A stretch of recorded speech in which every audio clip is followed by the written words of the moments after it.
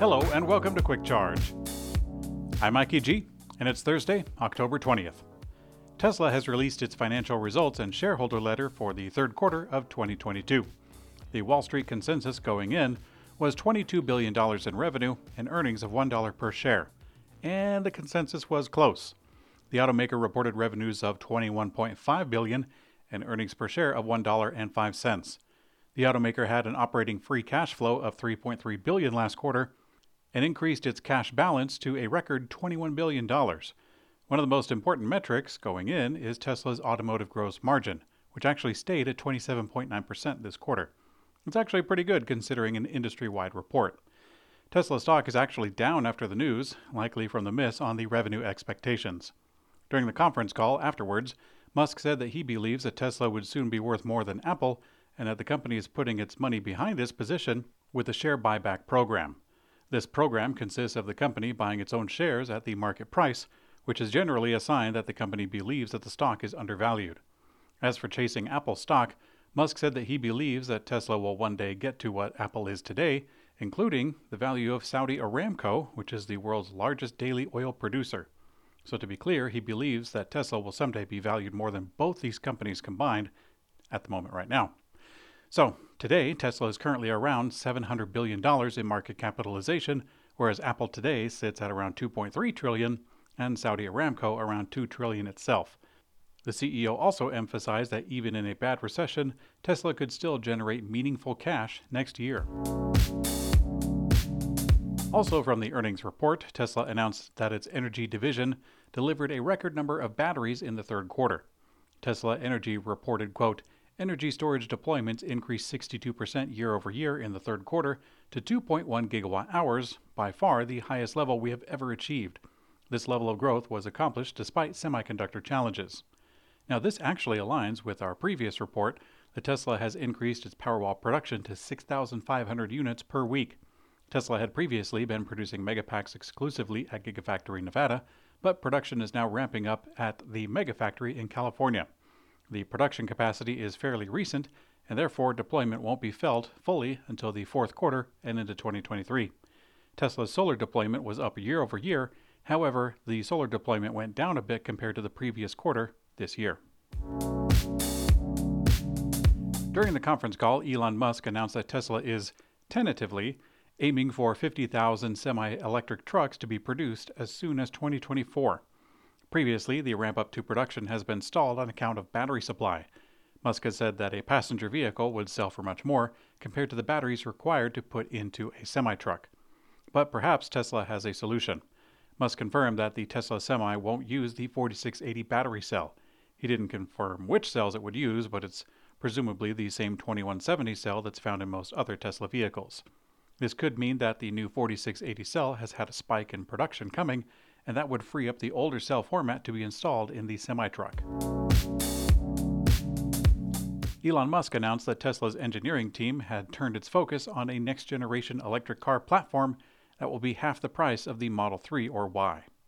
Musk said, quote, it's the primary focus of our new vehicle development team, obviously. At this point, we are done with the engineering for Cybertruck and for Semi, so it's obvious that we're working on the next-generation vehicle, which will probably be around half the cost of the 3 and Y platform. It will be smaller, to be clear. Now at Electrek, we are very pleased to hear this news. Previously, Musk said that Tesla would build a vehicle of this variety. However, the engineering teams were moved away from that project to prioritize the Optimus robot.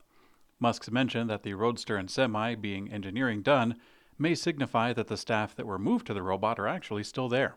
As far as a timeline for this new platform and vehicle, there isn't a whole lot to hang our hat on. On September 2, 2021, Musk believed that the cheaper Tesla could see production in 2023. And just for kicks, we can copy-paste this timeline to the very different circumstances that exist today and assume that in 2023 meant December 31st. So, using that previous estimate for today, we would theoretically see production to start around Sunday, February 16th of 2025. In a new interview, the Stellantis European head, Uwe Hotchkiss, claimed, quote, the people have decided we will be purely electric. Now, while this is a welcome sentiment around here at Electrek, this is actually counter to the comments that were made last year by the Stellantis CEO. Carlos Tavares, the CEO of Stellantis, said that electric vehicles were being imposed on the auto industry, while claiming that there is no way the automaker can avoid passing on the additional costs to the buyers. More recently, Tavares argued hybrids should play a more significant role in the transition, and back in January he also said that electric is being chosen by politicians instead of by the industry.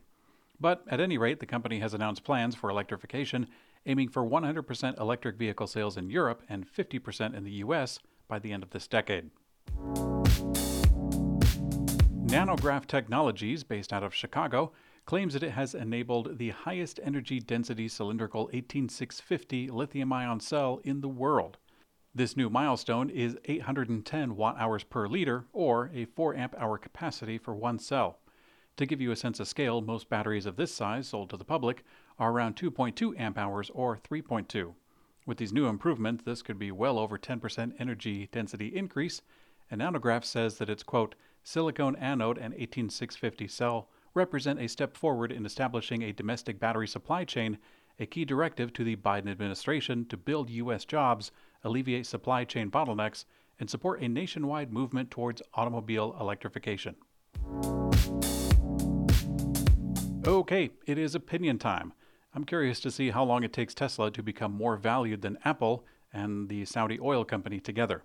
It was 5 years ago that Musk wanted Tesla to be valued at what Apple was at the time, and that has occurred recently. It's been a really wild 5 years, and I'm sure you recall most of it. I can only guess what the next 5 years will bring, especially in a geopolitical sense.